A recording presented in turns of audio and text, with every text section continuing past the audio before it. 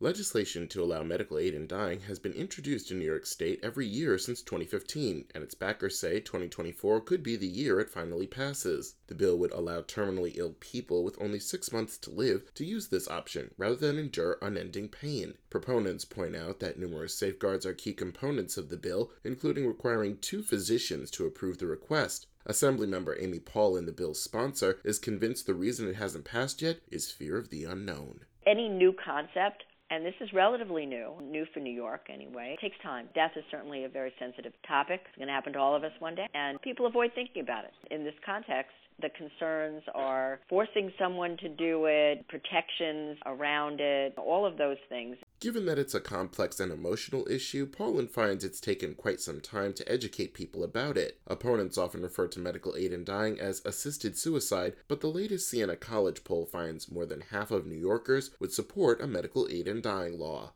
Currently, 10 states and Washington, D.C. have medical aid in dying laws. Corinne Carey, with the nonprofit Compassionate Choices, was concerned the pandemic might turn people off to this concept. Instead, she finds it got more people interested in pursuing what she calls a good death. No death is a good death, but certainly New Yorkers know that they don't want a death where they are separated, isolated from loved ones, and suffering at the end. A substantial number of New York lawmakers co-signed the bill, with Carey noting it's up to the state's leadership to get this legislation across the finish line. This is Edwin J. Vieira for New York News Connection. Find our trust indicators at publicnewsservice.org.